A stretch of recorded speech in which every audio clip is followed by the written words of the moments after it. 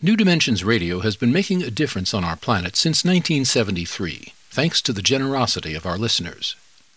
You too can help make a difference with a tax-deductible donation or membership. Please visit our website, newdimensions.org, and just click the Donate button.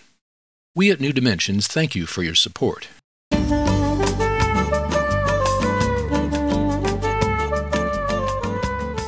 Hello, I'm Justine Willis-Toms. Welcome to the New Dimensions Cafe. Today I'm hosting Anat Baniel. She's the author of Kids Beyond Limits, and she works with special needs children as well as adults. Anat, thank you so much for being with us on the New Dimensions Cafe. Thank you for having me, Justine. I'm very excited. Tell me, your work with special needs children, you do some breakthrough work. It's not just that you get them to move or do new things. You are connecting with their own process of their own brain learning. How is it different from just working with their bodies and moving? Well, I think the real paradigm shift and practical shift in how I and the people I've trained work with children with special needs is that we don't try to fix those kids. So it's pretty much everybody can see what's not working. That's the easy part.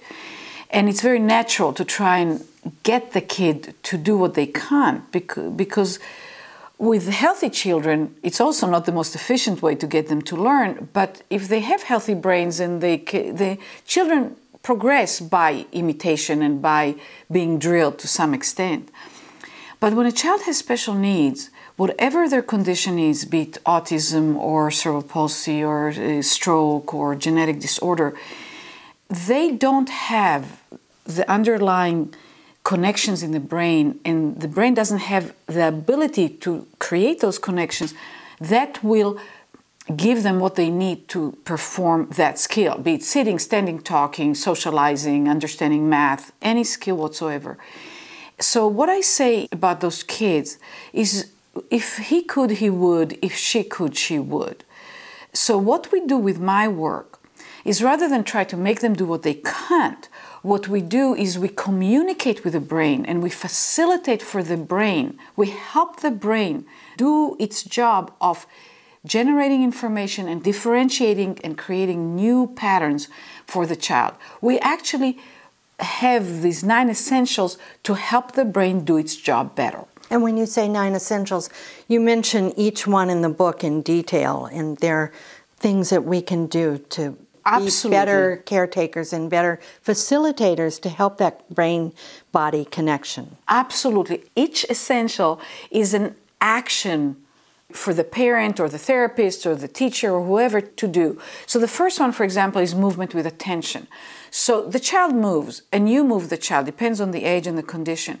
But you change diapers, you put on shirts, you feed the child, you exercise them because the therapist gave you exercises to do at home. Or the child moves themselves. What this essentially is that you look to find ways to get the child to pay attention to themselves as they move. Not to you, not to the task so much as to themselves as they move. Because research shows that movement without attention to the self, to what we feel, creates pretty much zero change in the brain, and movement with attention creates extremely exponential change in the brain at the rate of 1.8 million connections on the average per second, 100 million a minute, which is what the brain really needs in order to learn and develop new skills. Anat, you were working with, I think, a child who had cerebral palsy or something like that, and you would try and move them. Their muscles would contract and fold up. And you describe in the book how you realized that they were trying to help. They were trying to participate, but they didn't know how. And you used a technique called the land of lazy. Oh, lazy land. Lazy land. Yeah. What happened, the girl, in the book I probably say it's a boy, but because I tried to change identity, but the child was about 3 years old and was acted and moved like a 5-month-old, but limited. That means very, very spastic. And every time the child tried to move, the whole flexors, the whole mechanism, just she, folded up and became all tight. And she's had about 2 years of intense, physical therapy and occupational therapy. So what happened is, when they started working with her, trying to get her, because she was that age, to roll over, to crawl, to sit, all those actions, there was no way she could do it. Her brain has not differentiated and not formed the patterns. The only thing the brain knew to do when she tried to move was to contract all her flexors all at once and fold her. What happened, she associated the intent to move with contraction, because the brain maps its experience. It creates patterns based on what it experienced, not on what it's supposed to do. When I got her, I realized that every time I even did the gentlest, because I work with, essentials of slow and gentle and variations, I would do just a little thing. She felt herself starting to move. She contracted, which is anyway the inclination when kids have cerebral palsy. And after a session or two, I realized I'm wasting their time. They flew in from out of state and, it's a big effort. And I thought, I have to get this girl to stop doing this. So I spent the whole week just getting her to not try to move. And she's a child, she's 3 years old. So how do you tell her not to do it? She's automatic. So I started telling her, we live in Lazyland. And I kind of dropped my head gently on her belly and said, I'm so lazy, I don't want to move. And I did different things, and she laughed, and she thought it was hilarious. She was a very bright child, very intelligent. And gradually, she started connecting my words and my own physical demonstration through my own body, and she started learning to do nothing. And the last lesson, she rolled over to her belly by herself. That was remarkable. So you have to find out where they are. This is one of your keys, where they are, and work from that point and being innovative in that approach. Yeah, but the child guides you. It's not like I walk in and I make it up. I walk in and I look at the child. And I feel the child. My source of information is the child. I have a lot of knowledge helping me, and that's what, the book gives, the 9 essentials. But it's all actions. To slow yourself and the child down. Lets the brain an opportunity to feel what's going on, perceive differences, get the information it needs. Not so easy to do. Most people in my trainings, when I say slow down, they're still like on speed. So I say, half the speed, half the speed, half the speed, half the speed, until you really learn to move and do things really slow. It takes enormous amount of control to do things slowly. And skill, a lot of skill. Variations. Don't drill and do the same thing, because the kid is learning their limitations. They're learning their habits or patterns of failure. The variations. Intentional mistakes. I've worked with a lot of musicians, classical musicians, San Francisco Symphony Tango Music Festival. I discovered they've been trained to play the right way since they were kids. So 90% of what they do is fantastic, but 10% gets them so they get pain and they can't play. So I get them to do intentional mistakes. That alone oftentimes makes the pain go away. That's very interesting. You also talk about, you use the phrase, turning on the learning switch. What do you mean by that? Well, the brain, and again, research shows that to be true now. I mean, I knew that from my experience, but there's validating research now. The brain is either in a learning mode or not in a learning mode. We're not all the time learning something new and creating something new. We also go on automatic and we perform and we digest. We sort of get familiarized and through dreams and through practice and action and movement, we adopt some of the patterns. We create them and adopt them. So we're not always in a learning mode. And there are certain things, like for instance drilling, that are major shutting down this learning switch, because you move to automaticity. So when we have a child with special needs and we want to help the child do better, we need to look at the child and see whether they're in a learning mode or not. And if they're not, either back off and don't try to teach them at that moment anything, or find ways to wake them up, to get them interested. And one of the most effective ways to get a person interested in anything is to make it about them.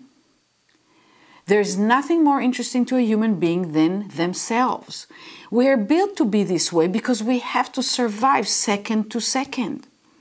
So when you see a child and you can see what's interesting for the child, the toy they're looking at or the thing they prefer, just look at their preference, go into that preference there, and you start engaging with that preference rather than imposing on the child what you think they should do. And maybe you're right, they should be doing it, but they're not.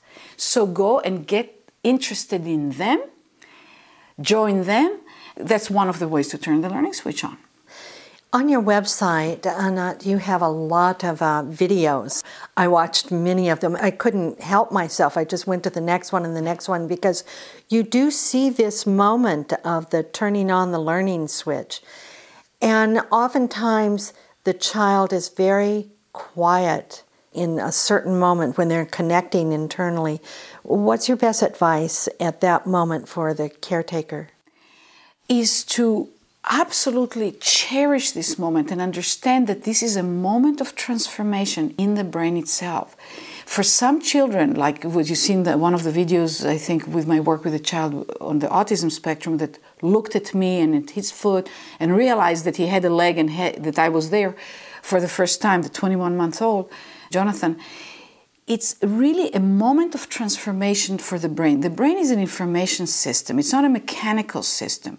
And once it shifts and starts operating at a higher capacity to organize itself in the body, it has learned how to do it. It'll do it better and easier the next time. So when the child gets really, really quiet, you just observe the child, know that important work is happening in that brain, that it'll take probably many more years of research to really nail down how it works, but it's already working.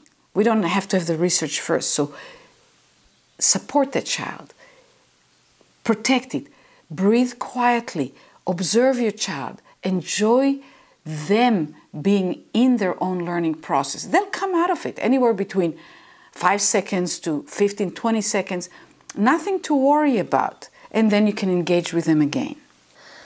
Anat, I just thank you so much for all of your work. It's just miraculous what you're doing with special needs children and also adults. And so I just encourage anyone to check it out. And people can get to your website by going to anatbanielmethod.com. And she spells her name ANATBANIEL method.com. Or you can get there through the New Dimensions website, newdimensions.org. Thank you so much for being with us on the New Dimensions Cafe. Thank you so much for having me and for helping bring the word out. I really, really appreciate it. Well, it's our privilege and honor to have you here. I've been talking with Anat Baniel, and my name is Justine Willis-Toms. We thank you for being part of the New Dimensions Cafe. Please do come and join us again. You've been listening to the New Dimensions Cafe. This series of shorter interviews features many of the remarkable guests also featured on our internationally syndicated one-hour New Dimensions radio series. To access more than 1,000 hours of programs, to subscribe to our newsletters, or to become a member, please visit us at newdimensions.org.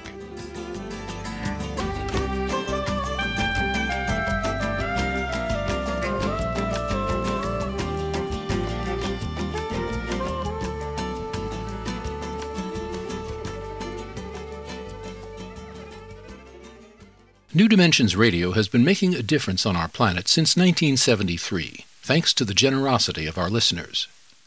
You too can help make a difference with a tax-deductible donation or membership. Please visit our website, newdimensions.org, and just click the Donate button. We at New Dimensions thank you for your support.